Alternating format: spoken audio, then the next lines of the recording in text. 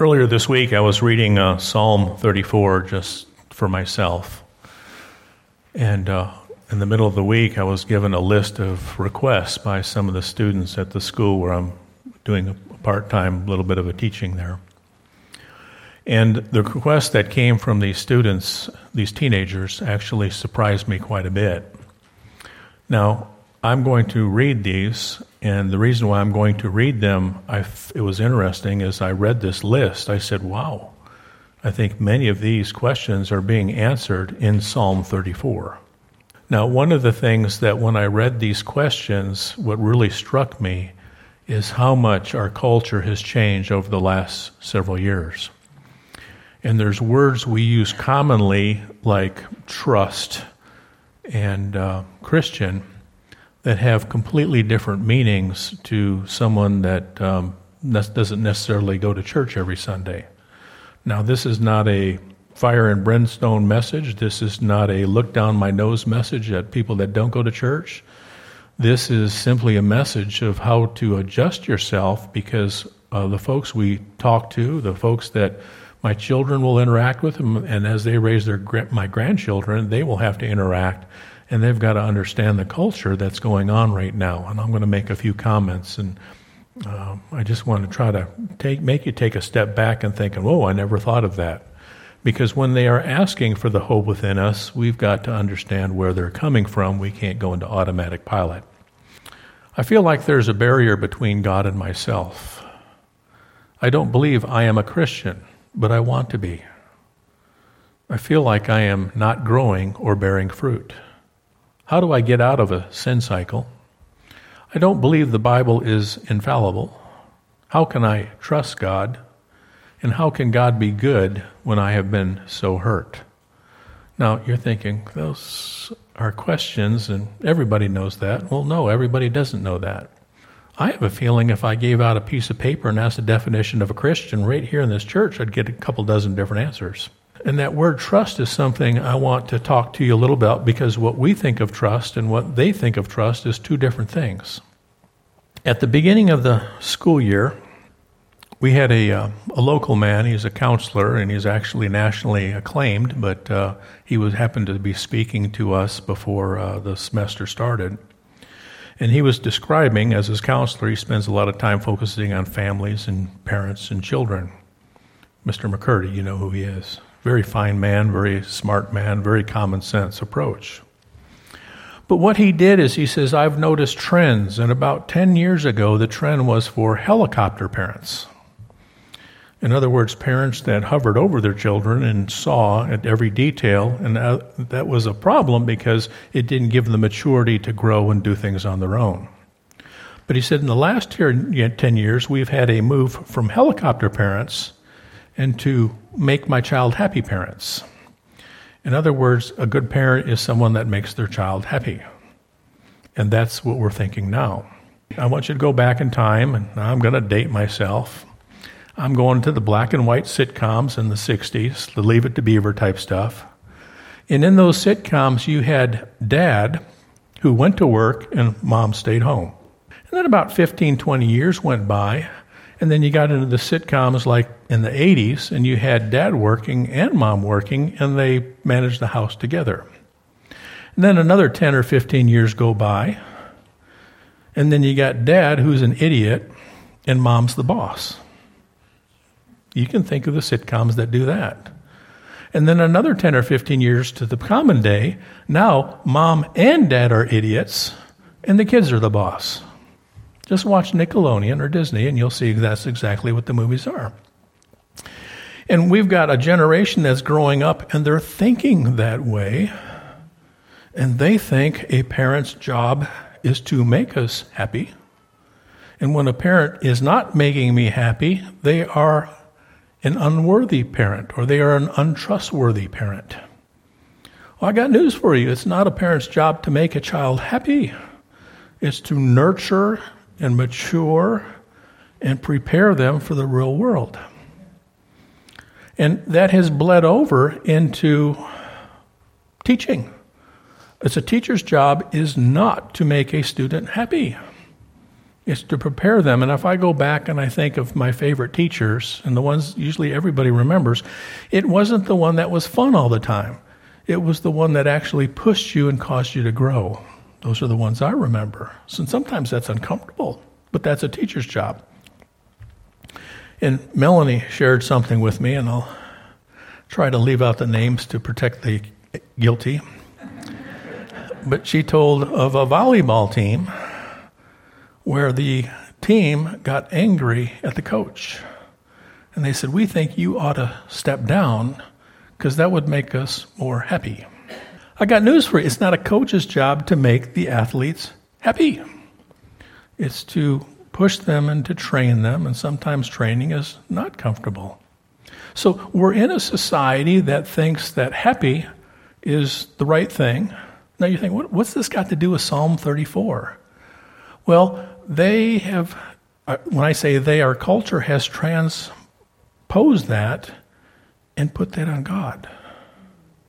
So a parent that's not making me happy, I don't trust him. And a teacher that's not making me happy, I don't trust him. And a coach that's not making me happy, I don't trust him. And a principal that's not making me happy, I don't trust him. And a God that's not making me happy, I don't trust him. Well, God's not in the business of making us happy. There are things he does that make us happy, but there's also things that he does that make us unhappy. But because of his love, he's looking for something way better for us down the road. What I'd like to do is I want to go through some of these words, and I think the trust one, it says, how can I trust God? I believe once we understand what God is in the business of doing, we understand the one right after it, how can God be good when we have so much hurt? See, we don't trust him because I'm hurting and I'm supposed to be happy, and I'm not happy, I don't trust him. So basically we're going to read Psalm 34, and unless you can take a step back and change that perspective, you're not going to understand God, or you're not going to understand the Psalm. I'm going to challenge you because I want you just to take a second to see how much our culture has changed just in my lifetime. I got on the internet this morning and I looked up some facts. Facts about home, family, economics. Let's see if these surprise you. Church attendance. In 1960, church attendance was 63%.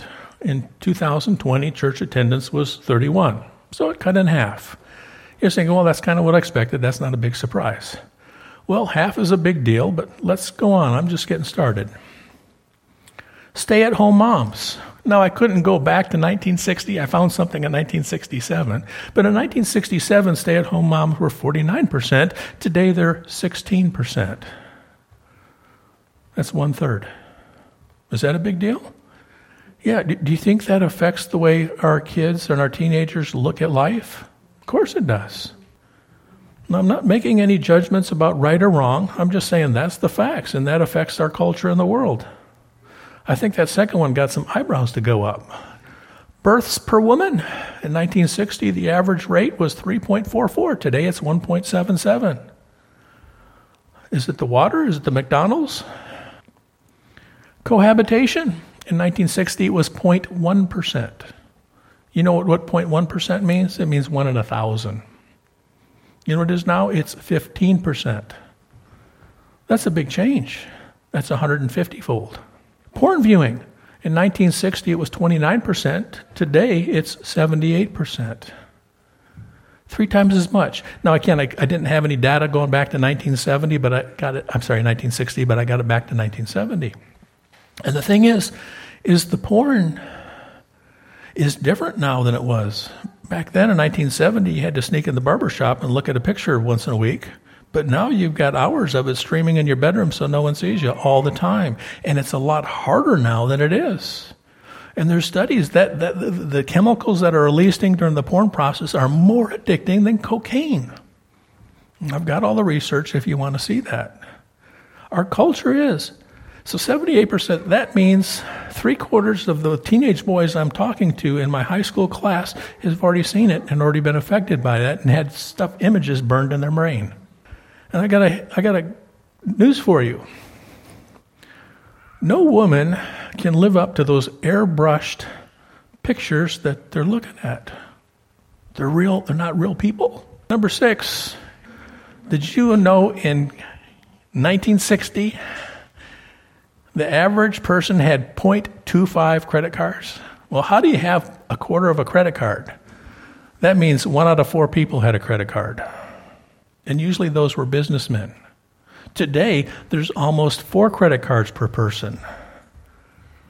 Y'all, that's just different in the mentality. Back then, you paid cash. Today, we buy it and worry about paying for it later. That's the culture.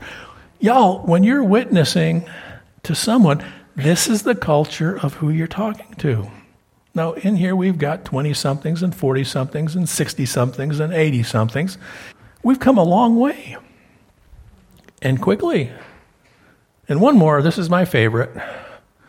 In 1960, our president said, "Ask not what your country can do for you, but what you can do for your country." You go back and look at the presidential promises for the last couple of years, and that's not the promise. The promise is ask not what you owe your country, but what your country owes you. They owe you health care. They owe you a college education. They owe you retirement. They owe you food. They owe you unemployment. How did we get there? And that's the mindset. We've come a long way. So when we talk to our folks, when we talk to our young people, you got to realize they don't have the same base as you. So when we talk about trust in their mind is something completely different than the trust in your mind. Got it? So we have to start and get on terms before we start sharing the gospel, and we got to share what God is and who he is and how he goes about it. So when I looked at Psalm 34, and I broke it up into 6 sections. Psalm 34 has 22 verses, and I got 6 sections of blocks of 3 and 4 verses. And I believe each one of these blocks answers a question. This is something David did nearly at the beginning of every psalm. And this is something that's good advice for us that we need to do before we do anything hard. Before we start our day, we need to take some time out and just brag on God. I can guarantee you that when you get up in the morning, I know I'm giving you 2 morning assignments now, but I'm giving you a morning assignment that when you get up, spend the first 60 seconds just bragging on God. You say you don't have enough material for 60 seconds? Think harder. You will be shocked and amazed at how much better your day will go. Before you have to do something hard, spend 60 seconds bragging on God. Notice the words in this passage, verses 1 through 3. I will bless the Lord at all times. His praise shall continually be in my mouth. My soul shall make her boast in the Lord.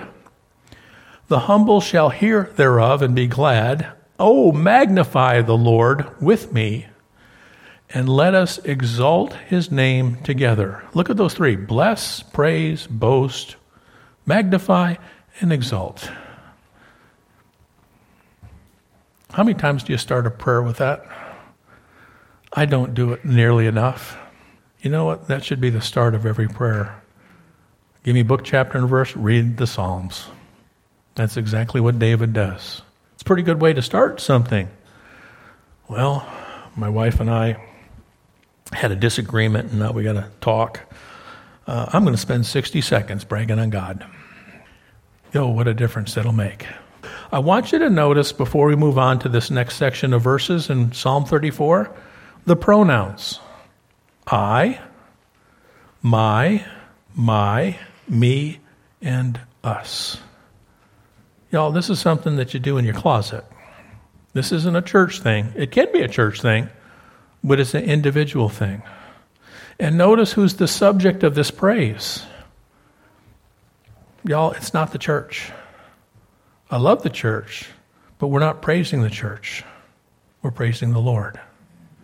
And we're not praising ourselves, and we're not praising our father, biological fathers. We're not praising men. We are praising the Lord. Spend 60 seconds praising him. I don't think we could have to hurt if we take 60 seconds praising ourselves. We could probably do that pretty easy. That's just our nature. But that doesn't do us any good. We need to be praising the Lord. So let's go to the next section of verses. This will be 4 through 7. Let me read the passage, and then I want to spend a little bit of time talking about it.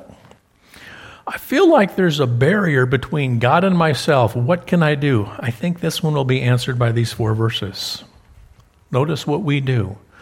I sought the Lord, and he heard me and delivered me from all my tears. They looked unto him and were lightened. The burdens were taken off of them, and their faces were not ashamed. The poor man cried, and the Lord heard him and saved him out of all his troubles. The angel of the Lord campeth round about them that fear him and delivereth them. You know, if I feel like there's a barrier between God and I, you know what? I got to seek him out. I got to go to him. I got to talk to him. You know, if I feel like there's a barrier between my wife and I, you know what I need to do? I need to go to her. I need to talk to her. That's what removes it. Now, notice what the Lord says, the scripture says the Lord will do when you do approach him. He said he will deliver you, he will lighten your burdens, he will hear you, he will save you, he will encompass you round about, and he will deliver you. Sounds like a pretty good deal, doesn't it? All I have to do is search him, and he does that. Yeah, draw nigh unto me, and I'll draw nigh unto you. That's one of those promises you can take to the bank. Why are we so prideful? Why don't we draw near to him? Because we're dumb. That's all there is to it. We're dumb. I think these actions reveal David's dependence on God. But you know what? God's actions confirms his love towards us. God shields us from our fear, from shame, and from all our troubles. Wow. God does that for me? You bet. Wait a second. Here's this God, and I'm thinking as the world right now, the way our culture does. I'm this God, and he's supposed to make me happy, and I've approached him, and I still have trials. Well, what doesn't this promise that I won't have any trials? No, the Bible doesn't say you won't have trials, but he says he'll help you get through the trials. And I know. I go to the Willy Wonka movie, the chocolate movie. There's that little bratty girl. What was it? I want a Wumpa Lumpa now, whatever it was. I want it now. And sometimes God says, no, not now, next week. But he does deliver us, just not in our time frame. So let's go to the next section of verses. Now again, look at the things saints do. We seek him, we look unto him, and we cry unto him. Notice what God does. He delivers us, he lightens our burdens, he saves us, he hears us, he delivers us, and he campus us round about. Let's go to the next set of verses. Here's 4 more verses, 8 through 11. How can I trust God? How can I trust God? 8. O taste and see the Lord is good. Blessed is the man that trusteth in him. O fear the Lord, ye his saints. And there is no want to them that fear him. The young lions do lack and suffer hunger, but they that seek the Lord shall not want any good thing. I love that verse right there. It doesn't say the young man will never want. It'll say you'll never have want of any good thing. Right? God says no. There's that Garth Brooks song, some of God's greatest gifts are unanswered prayers. Well, I got a problem with that song. He answered it. His answer was no. Well, that song was about a girl that turned out to be pretty wild.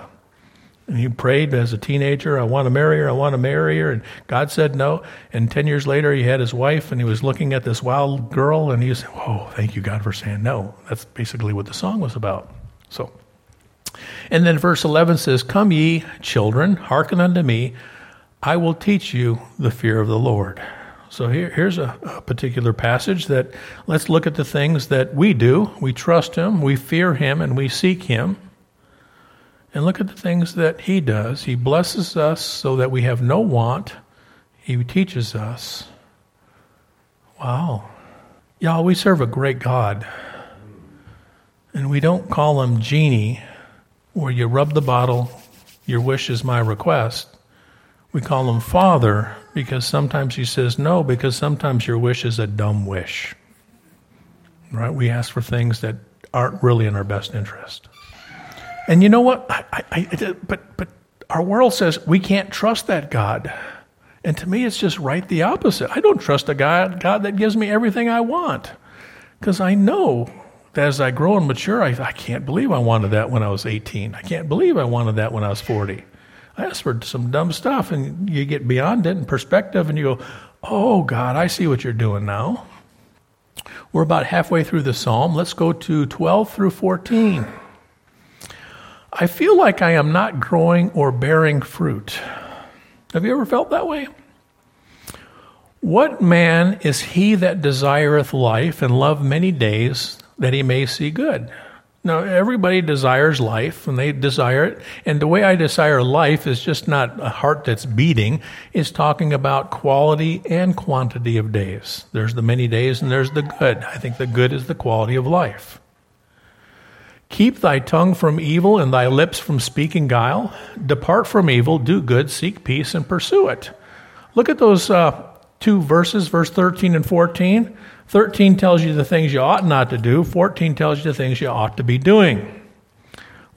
Let me share something with you, because it'll be in this one, and it'll actually roll into the next set of verses in 15 through 18. I didn't know exactly how to divide this. I think of a scenario that happened, I don't know. It was before I came here, so it was at least 12 years ago, probably like 15 years ago. There was a couple that was having trouble, and since I've been talking a little bit about porn, I'm going to stick with that same theme, because that was the issue that was the matter. I'm sitting in my office, and they were sitting at the table across from my desk, and they were getting some counsel, and the problem was he had been involved in porn. And as we talked, this particular man said, "I'm sorry I hurt your feelings." And you know what I did? I excused the woman, and I talked to the guy, and I said, that's the worst apology in the history of the world. Because when I hear that, I'm sorry I hurt your feelings, it's almost like saying, I'm sorry you're so sensitive. That's the way I read that. The problem is if that's really the issue, I hurt your feelings, the problem is it's going to happen again. But if you say, I'm sorry for this deed I committed because it is against God's will, now you got a place to start, because then you got a chance of not repeating it again. So that sin in that particular case, you know what the sin was? It was against the wife and against God. Do you remember in the parable of the prodigal son? It's in Luke 15, about verse 18. What did the prodigal son, it says he was out, he spent it on wine, women, and song. He finally came to himself. He came back to his father, and in verse 18 he says, what did he say? He says, I have sinned against God and you, my biological dad. Now you got to start a basis. But if you just do it because I've hurt my wife's feelings, which I do all the time, well, hopefully it's less than before, but I do more than I care to admit.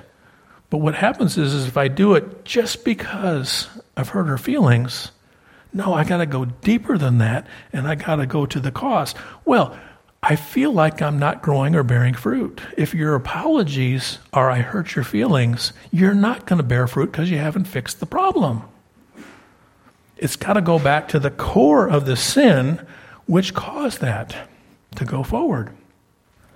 So let me read this whole passage again. I got sidetracked a little bit. But what man is he that desireth life and loveth many days, that he may see good? There's the quantity and quality of life. Keep thy tongue from evil and thy lips from speaking guile. These are the things you ought not to be doing. Depart from evil, do good, seek peace, and pursue it. Those are the things we are to be doing. These are the things we're not to be doing and the things we are to be doing. I do believe quality of days is very much interrelated with spiritual fruit, which is what this question is. When you can't have good days without spiritual fruit. When I was in high school, I had some buddies that played golf. And we would go out there and we would yuck it up. And we would play golf and we'd be silly and we'd drive carts and we'd take we'd take shots and it was a lot of ha ha he the kind of things. And I don't know, we probably did some damage to the course just because we were so bad and not keeping the carts on the path as opposed to cutting across fairway. But we were having yuck fun. And then some time went by, and I got into my 30s. Now this is when I was older and had a set of golf clubs, and I just got married. I still didn't have any kids, so I still had a lot of free time. And I was playing golf back then, and I was actually getting a fair amount where I was breaking 80 pretty consistently. And I was having fun then, but it was me against the course, and not me with my friends going yuck. It was a different kind of fun. It was a deeper, it was a richer fun. I don't know how to explain it other than that. Well, that's what this is talking about. You can have good days, and then you can have days with spiritual fruit, and it's a deeper, richer fun than I was having yuck with my teenage buddies. Well, that's what this is. So, Lord willing, we can move to that deeper, richer relationship with the Lord. But notice the things that we ought to be doing or not be doing. Depart from evil, do good, seek peace, pursue it. But notice the things that God does, quality and quantity of life. Does that sound familiar? Where else do we see that promise? Ephesians 6, children, obey your parents, for this is right. And what's the promise? Quantity and quality of life. The fifth section in Psalm 34, 15 through 18. I don't believe I am a Christian, but I want to be. When I see a statement like that, what is a Christian? I think most of us say, well, I go to church and I read my Bible and I obey it. I don't think that comes close, y'all. But I think that's the vision that most people on the outside think a Christian is. See, God is all about attitude. And you can be keeping every jot and tittle, but you're nothing more than a legalist and not a Christian. It's all about the heart. That's why Jesus came. He came for Christians. Why? Because we fail. We admit our faults and we try to fix them. And sometimes we do it again. And we try to fix that also. So let's read the passage. The eyes of the Lord are upon the righteous. His ears are open unto their cry. Really? God is looking at me? And he's listening to me? That's what it says. Notice the next verse.